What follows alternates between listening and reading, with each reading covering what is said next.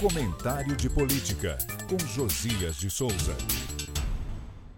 Quem escolher um ponto imóvel da política brasileira e esperar, cedo ou tarde verá acontecer de tudo à sua volta.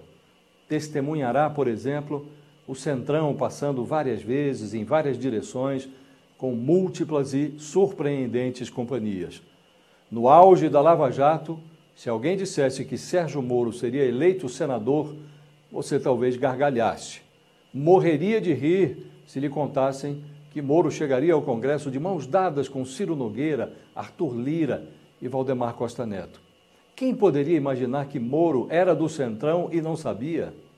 O mais importante é que ele está do nosso lado, disse Ciro Nogueira, o chefão da Casa Civil, que roçou ombros com Moro na assessoria a Bolsonaro durante o debate presidencial de domingo passado, nos estúdios da Band. Planeja-se agora levar Moro dos bastidores para a propaganda eleitoral da TV e para os palanques da reeleição.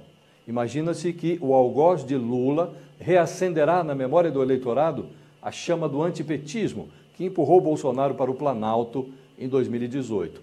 A estratégia é um flerte com o efeito bumerangue, no qual a esperteza se volta contra o esperto.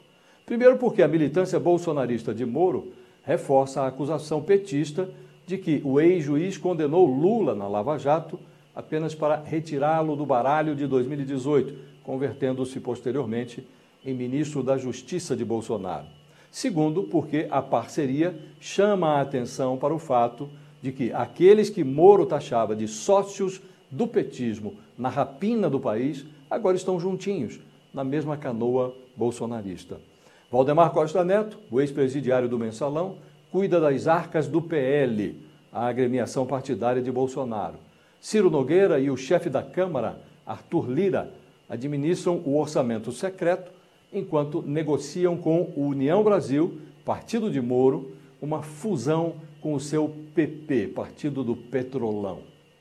Moro tornou-se um símbolo da eterna reabsolvição do Centrão, num processo que salva a oligarquia política do seu passado e a mantém dentro dos cofres da República.